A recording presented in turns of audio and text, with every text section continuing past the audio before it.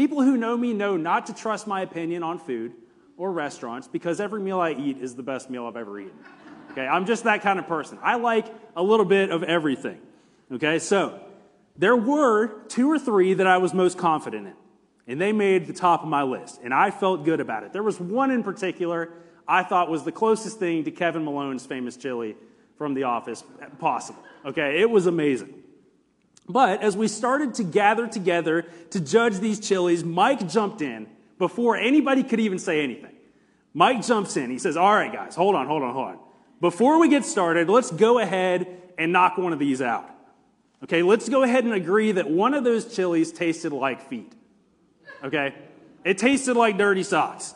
And it should immediately be disqualified and probably not served to any human beings here for the sake of their safety. It was bad, I guess.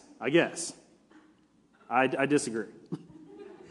So Brett and Mike said in unison, they both knew which one he was talking about. As they were gagging and shedding tears, they said, yes, chili number 7. It needs knocked out. And I'm sitting there shaking my head, and I'm agreeing, yeah, it was awful. And I peek down at my list alone, and I see that I had chili number 7 ranked number 2. It was my second favorite chili of all of the chilies. But I immediately started to agree with Mike and Brett. And I turned and erased my rankings and fixed them to where it matched Mike and Brett's rankings a little bit better, so it looked like theirs. Now, it was hard to judge that chili, but even more hard to figure out than chili is people. Mostly because what we tend to present on the outside doesn't really paint a very accurate picture of who we really are. We want to make good impressions and for others to think the best about us. But in the process, we really don't allow others to know the real us. We mask ourselves with different things. We mask up our insecurities and our flaws and our secret sins. And we pretend that everything is really much better than it actually is. And sometimes we become these church chameleons that can come in here and blend in right when we walk through these doors. And we pretend that everything's great when inside there is a major problem within all of us. And that problem is sin. During Jesus' ministry, we see he confronts a group of people that had everybody fooled. If you and I had been there, we probably would have judged them all wrong. They had everybody fooled by this beautiful and perfect outer shell and exterior. But what was beneath that exterior was absolutely disturbing. The religious leaders of Jesus' day, they were known as the scribes and the Pharisees. And they were masters of creating a righteous and holy image on the outside. They would walk in the room, very slowly and prominently so that everybody's eyes would turn to them. They had these long tassels flowing off their garments, and they would bellow out these long, powerful prayers for everybody to hear. Always at the nicest banquets in the places of the highest honor. And we would probably have been intimidated and a little bit scared, maybe impressed and absolutely respectful of them, because clearly these people are so spiritual, right? But Jesus saw right through the shiny outside, right into their hearts. That inside their hearts, they were desperately wicked and motivated by all of the wrong things. Jesus said on the outside, they did appear to be righteous, holy, in step with God, but beneath the surface was death. In Matthew 23, where we're going to be reading today, Jesus called them out for all of these things that they had been doing, all of this sin in their hearts. They had been placing these legalistic burdens on people that they themselves couldn't even bear, interpreting the law their own way and bending it to benefit them and make others struggle. All of their efforts of morality and obedience were simply to maintain this public perception of importance and power. That's all they cared about. They acted a certain way for reward and recognition, not because they loved God. While stressing minor details of the law, they missed out on the major things like doing justice, loving their neighbors, caring for the poor and oppressed people. They were good at looking righteous without actually being righteous. They preached, but they did not practice what they preached. And they could recite the law, but they did not love the law. It was all about this outward appearance. And the cost of maintaining a religious appearance is high. And Jesus did not hold back in his condemnation for these men. His righteous anger burned against their hypocrisy and their sin. We're going to start reading here in verse 25 if you're following along. He says, "Woe to you, teachers of the law and Pharisees, you hypocrites." In the Greek language, this word that Jesus used for hypocrites would have been translated as actors, stage players. You're an actor, you're a pretender. It would literally translate to interpreters from underneath, meaning underneath a mask they were pretending and they were speaking under these shells and layers of costumes that they hid behind. He said, "You clean the outside of the cup and dish, but inside they are full of greed and self-indulgence. Blind Pharisee. First clean the inside of the cup and the dish, and then the outside will also be clean. Woe to you, teachers of the law and Pharisees, you hypocrites, you stage actors. You are like whitewashed tombs, which look beautiful on the outside, but on the inside are full of bones of the dead and everything unclean. In the same way, on the outside you appear to people as righteous, but on the inside you are full of hypocrisy and wickedness." See, the Pharisees thought they were crushing it, right? They thought they had it all together. They believed that they were very righteous, but Jesus says what they shared the most in common with was a whitewashed tomb, which looked beautiful and lovely on the outside, but within it was full of dead people's bones and defilement. In Jewish culture, tombs were often whitewashed to be remarkably clean so that they would be noticeable. These tombs would have caught your eye as you were walking by, almost unbelievably bright and shiny, so that people could see where the tomb was so they wouldn't risk touching it, touching something unclean or dead, and defiling themselves and becoming ceremonially unclean. And the whitewashing made the tombs beautiful and easy to recognize, and they were attractive to the eye. It's like wearing shiny reflective gear for any of you runners in here so that people will see you and know to avoid you and not hit you. The whitewashed tombs that were these Pharisees and religious people were nice to look at. They were well presented and they looked clean and smooth and presentable, but inside each of them was the bones of a dead man. Now, how many of you guys love a good Jesus burn?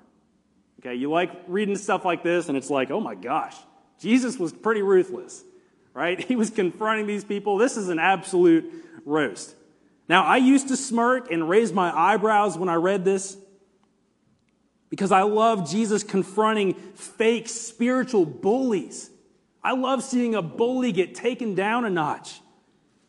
But as I've come to understand my own sin, I feel these words cutting through my own hypocrisy. And we may typically respond to scripture like this by feeling offended at other hypocrites we know. And we say, yeah, that sounds like this lady, and that sounds like all the other people in my church. But our proper response to this as we read this, when we understand we're sinners in need of grace as well, is to say, what is wrong with me? What is wrong with us? The same hypocrisy within them is within me as well. We are just as bent towards self-righteousness and hypocrisy, creating nice images of ourselves to present to everybody else, while what's underneath is ugly and it's sinful and it's wretched. The church today struggles with the same disease that the Pharisees were poisoned by: hypocrisy, believing that we are far less wicked and sinful than they really were. We spend so much effort, so much time creating an image to wear on the outside that doesn't align with the inner reality of our hearts. And the truth is that if you are without Christ, you are just sheltering a dead heart beneath fake beauty. Sin isn't necessarily what makes you a hypocrite. Sin is inevitable. We all sin. Sin is what makes you human. What makes us hypocrites is whitewashing the outside, to tell the world that we're beautiful while death lies beneath the surface. And the Pharisees had mastered this art of appearing to be spiritual, but their hearts were cold and lifeless and dead. What was presented on the outside was blanketing in disguising this heart that was characterized by death and wickedness and a major problem that they could not fix. So this morning, I want us to do some self-examination of our own, acknowledging our tendency to be nothing more than pretenders, stage actors, hypocrites, whitewashed tombs. And I want us to look at 3 truths that will prevent us from becoming that. The first thing this morning, we don't need our exterior whitewashed. We need our interior washed white. The inner reality for each of us is a dead heart that needs transformed by the grace of God. The inner reality of every heart is that it is either dead in sin or alive in Christ. There is no middle ground. The Bible says that we were all born under the curse of sin and that we're all wicked and sinful beyond our wildest imaginations. You're born into sin that separates you and drives you apart from God. And when we understand that we're sinful, we try to cover our sin typically with whatever we can do to mask up the real problem. Adam and Eve did this in the garden. When they rebelled against God and sin, what was the first thing they did when they realized they were broken and in sin? They covered themselves up. They covered their shamefulness to feel better about themselves. But inside of them, the storm of sin had already come and ruined everything. They didn't need these external layers to give them the illusion of safety and security. What they needed was rescue from sin. Sin that drove them out of the garden and into separation from God. You can cover up with all of the things in the world that make you feel secure and significant. You can try to become fixed and whole again by money and reputation and all these other things. And you can wear the mask to hide the ugly reality of your heart. But it needs cleansed. And that is a job only Jesus can do. The truth is you're just whitewashing the outside to look good with things that never really solve the real problem. You can make your life look appealing and respectable and whitewash it to be so bright and beautiful. But until you acknowledge that inside there are dead bones that need revived and you are in need of a Savior, you'll never have what your soul is longing for. The Pharisees mastered this art of presenting the most beautiful surface with things they thought were important. But beneath the surface was a dead heart that needed deliverance from the captivity of sin. I love the image that Jesus used of the cup that was filthy and dirty on the inside, but beautiful on the outside. I had a psychology teacher in high school. One of the strangest dudes I've ever met. I don't think he's listening right now, so I can say that. Very interesting guy.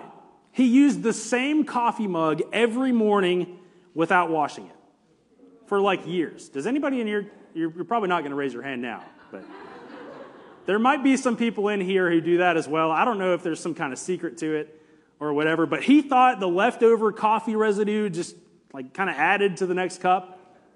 Yeah, okay, sounds like you guys are agreeing with me. So I feel good moving forward with this. I thought it was disgusting. I didn't understand it at all. He thought it added to the next cup, but inside of this cup, it was stained brown from his constant cups of coffee, and the inside was never cleaned out. And on the outside, it was a great-looking coffee mug, right? It was beautiful. But on the inside, it was stained and dirty and unclean. Just imagine him taking his time out of his day to grab a paper towel and just clean the outside a little bit. Polish it, make sure it's real clean and presentable. While the inside was dirty and stained and filthy. This is a picture of the Pharisees. They were stained and dirty inside, but they were so obsessed with their image on the outside instead. Now, I got another scenario for you, okay? Maybe you want to close your eyes and really lean into this for a second. Imagine you moved into a house. It was gorgeous, like absolutely beautiful. Picture your dream house. On the outside, it was beautiful. The neighbors would drive by it every day and just drop their jaws at the beautiful architecture, the stunning colors on it, the big wide windows that overlooked this vibrant garden. And everything was perfect and it was beautiful. But when you stepped inside, it was burned to ash and totally empty and broken. The inside is just dead, lifeless, dreary, and cold. It's unlivable. You could not spend your time in this house. Like a restoration job from Chip and Joanna Gaines was out of the question. Okay? Like totally unfixable. It couldn't be fixed and it needed to be taken down and started over. But you move into the house anyway, because that's just the kind of person you are, I guess.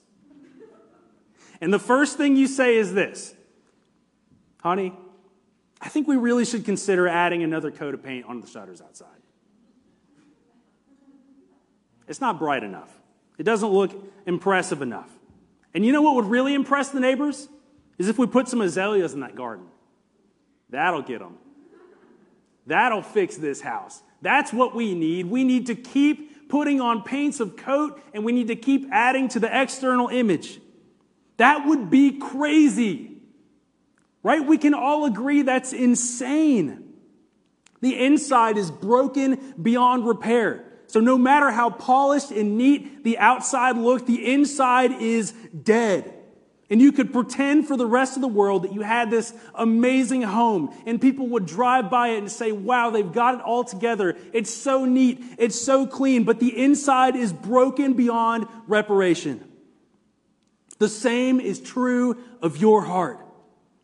Our hearts, apart from Christ, are broken and dead and in need of a total resurrection.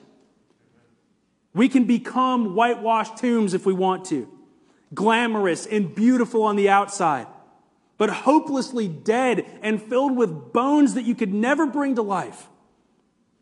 You can spend your life sculpting an image to appear beautiful on the outside while you ignore inner problems. And that sculpture is not going to do you any good when this life is past. You may need to ask yourself the question this morning: is the constant polishing of my image and this beautiful presentation I give on the outside, is it worth neglecting where the real work needs done, which is in my heart? Tony Evans says, no matter how much you decorate the exterior of a grave, the inside still contains death.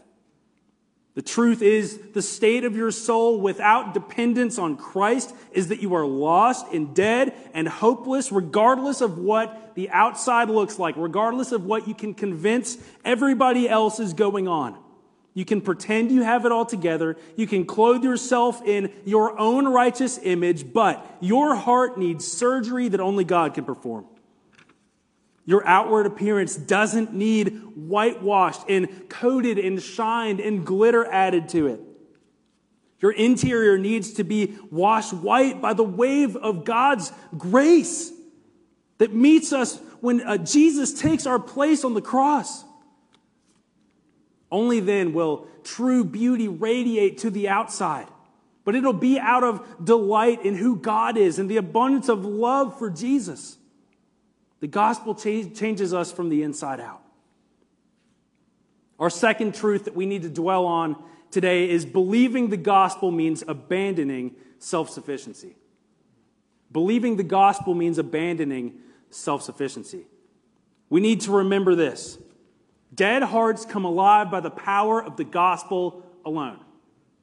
Not your works, not your best image, not your best efforts. Your greatest efforts to revive your soul have no power at all to change anything. And we never truly believe the gospel until we finally wave that white flag of surrender and acknowledge we can't fix ourselves. You are not sufficient enough to be your own Savior. We try and try and try, and you can read through the Bible and see where people tried and tried over again to do it. But they always would fall. They always would fail. We cannot be good enough on our own.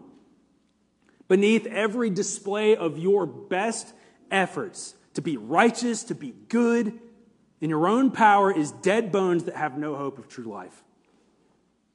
The Pharisees thought their own moral and religious performances put them in right standing with God. And we face the same temptation today. See, self-sufficiency can make you look good on the outside for a little while. But you can only be changed from the inside out by an experience with God's grace. As much as you can try and strive to earn God's favor and His love, your self-sufficient efforts lead to cycles of despair and hopelessness because you're never going to achieve that. Paul writes in Romans 3 that there is no one righteous apart from God, and that all have sinned and fall short of His glory. So as hard as you may try to be good, to do better, to sin less, and to achieve righteousness on your own, you'll only find failure and despair. Every effort to earn God's favor by your own work is essentially whitewashing the tomb of a dead man. It might create a clean and crisp outside without ever having the power to raise those dead bones back to life. One of the greatest tips I've ever been given in my life, when I'm tempted to base my position with God on my own works, to preach the gospel to myself every single day. I want to encourage you to do the same thing.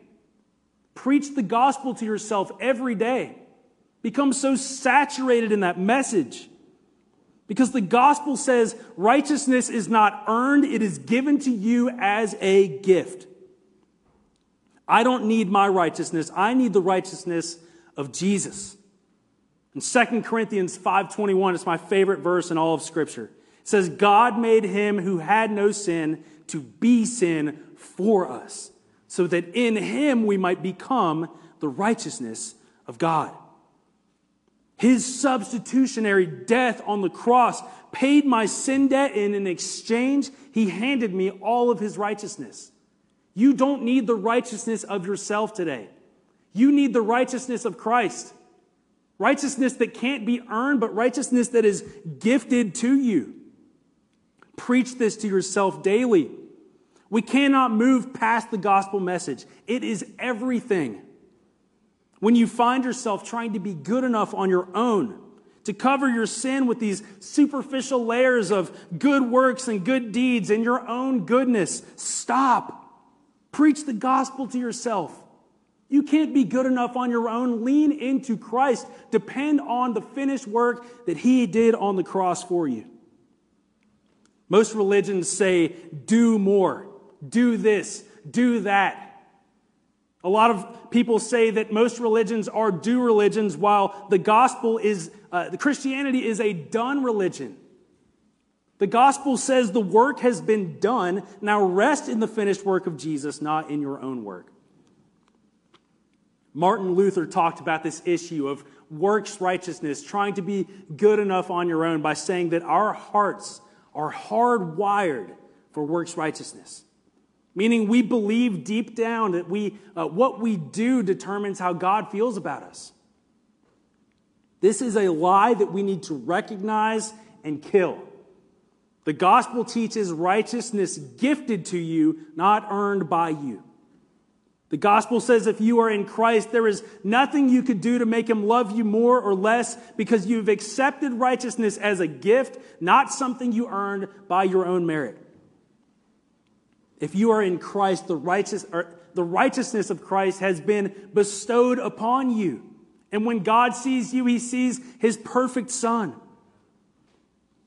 Only when the gospel takes root in our hearts will we learn to depend on His grace, not just to save us, but to sustain us, to carry us.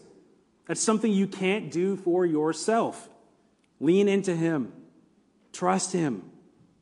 See, the Pharisees, the whitewashed tombs, they were so dependent on their own righteousness. And every deed done in vain was like painting another coat on the outside of a dead man's tomb. And they could add more decoration, and they could put the glitter and the shine on the outside and make it look gorgeous. And every work of their own that they trusted in was just another coat. But it was never enough. They needed the grace of God to bring their hearts to life. There's no longer a need to be self-sufficient when Jesus' atoning sacrifice was sufficient enough. Rest in that. Rest in the work of Christ alone, not your own works. And third and lastly today, we need a commitment to intimacy and authenticity. If we're going to avoid this hypocritical status, becoming a whitewashed tomb that looked beautiful on the outside, but was full of dead man's bones, we need to commit to intimacy and authenticity with God and with each other. I want to beg you today, whoever you are, whoever is listening, to see your need for an inner cleansing over an outward masking. To see your need to be totally real and vulnerable with God this morning. It's only when we give our full selves to God that we can find a true intimate relationship with the Father. Intimacy is only found in authentic relationships that aren't masked in pretending to be something else. Intimacy is when I know somebody as they really are. The true them, the true colors, the real person behind the act. When I can open up and show 100% of who I am to somebody in total vulnerability. See, if we're honest with ourselves, we're really good at giving everybody around us about 95% of ourselves. Maybe even 98, if you're a little more honest with people than the next person.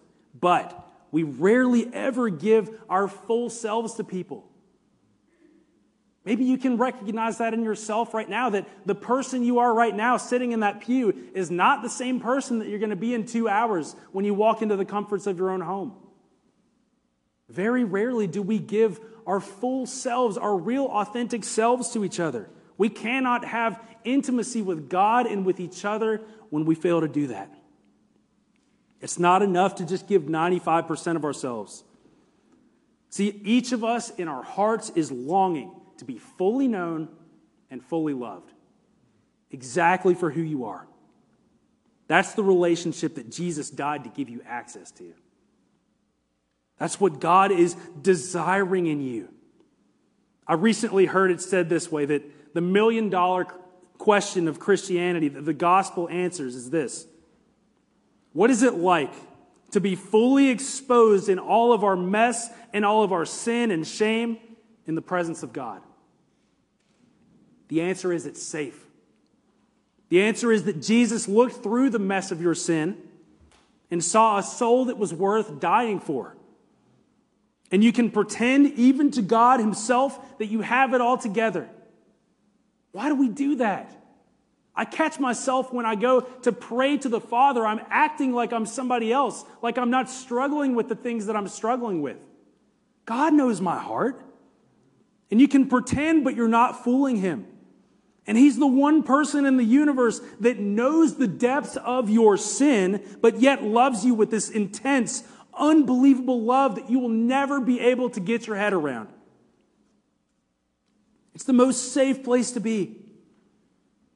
See, whitewashed tombs were made clean on the outside to warn people, right, of the death and the defilement beneath the surface so we could stay away. But Jesus saw that tomb that you were in. Jesus saw that tomb that I was in. And he walked into it in our place, taking death and defilement upon himself on the cross so that I could be made pure and clean. Jesus came to take that defilement and death upon himself so that you could be clean and righteous in his place. Nothing else could take the dirtiness of your sin and the death inside of you and give you a new heart. But Jesus would walk right into your tomb and say, I see the brokenness. I see the dirty reality. I see the mess inside of you. And I see a heart that needs transformed by my grace. So stop pretending. Lean into me. Trust me as your source of redemption and saving. I'll take the sin and the death for you, and I'll make you righteous. It's scary to have an intimate relationship, isn't it? It's frightening to think that people could know the secrets and the dark crevices of our life and those things that we hide. And it's scary to have an intimate relationship with God because we know we're sinful. We know we're so unworthy, but He welcomes the real you to come and accept Him and leave changed. To experience His grace and His love in a way that changes you from the inside out. Would you pray today with me for the courage to enter an intimate and authentic fellowship with God and with your local church community?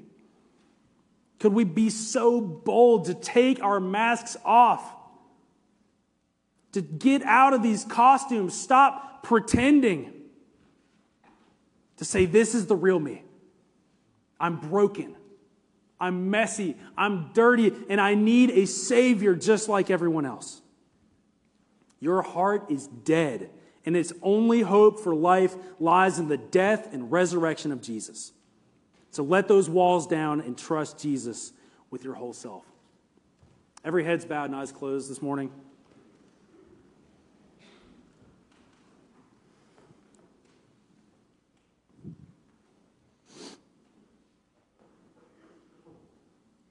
It's easy to become a whitewashed tomb. So focused on the outside that we never acknowledge the desperate problem within us.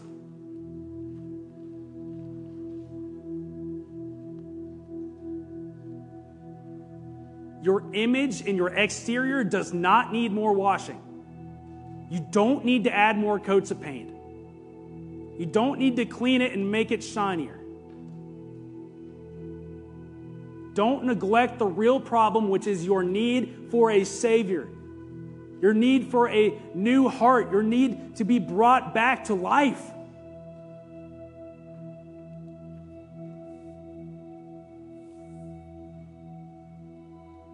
Maybe this is the morning that you take the mask off. You step out of that costume and you become real with yourself, with God, and with others. Hey, I don't need whitewashed on the outside anymore. I need washed white on the inside. Maybe you need to stop relying on your own goodness and your own works. And you need to rest in the finished work of Jesus. You could not do enough on your own to earn God's favor and love. Jesus did it for you. Righteousness is a gift that you can accept, not something you have to earn.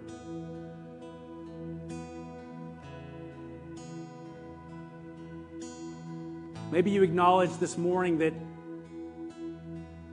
you have a dead heart.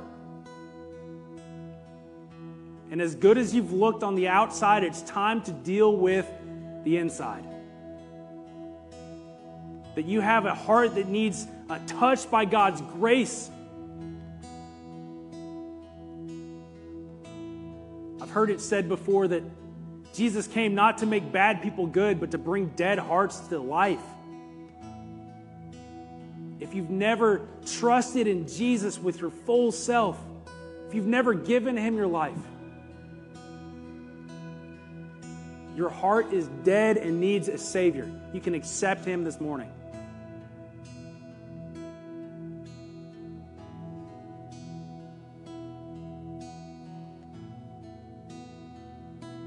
Jesus in your place. That's the gospel message. Jesus in my place. The truth is that all of us are sinners. We're all trapped under the curse of sin, and we needed a way out. We needed a rescue. And Jesus stepped down from heaven to become human. And He lived the perfect life that you couldn't live and died the death that you deserved in your place. And the truth is, all sin will be punished. But it's up to you how it's punished. All sin is either punished through Jesus' substitutionary death on the cross, or it'll be punished by yourself for eternity. Stop depending on yourself. Trust in Jesus this morning. Maybe you've never done that. You've never accepted Jesus Christ. You can make that decision this morning. And it's not some magic prayer that you have to say word for word. It's a matter of the posture of your heart and humility, saying, God, I accept your grace. I accept this free gift of salvation. I accept your righteousness in my place, and I'm trusting you with my life. You could pray something like this morning. God, I know that I'm a sinner, and I know that I needed rescue. I believe that you paid the price for my sin for me. I want you to save me and be the Lord of my life. And if you prayed something like that this morning, if you trusted Jesus for the first time, we'd love to celebrate that with you. We'd love to pray for you. We'd love to talk to you about some next steps in your faith. You can reach us. I'd just love for you to send me an email or a text message, jweddle@clarksburgbaptistchurch.com. Or you can message Pastor Phil at pwayman@clarksburgbaptistchurch.com. We'd love to talk to you about that decision that you made. I want to challenge you to continue to respond to God however He's dealing with your heart this morning. Continue to pray or stand and worship with us as we lift our voices to the King.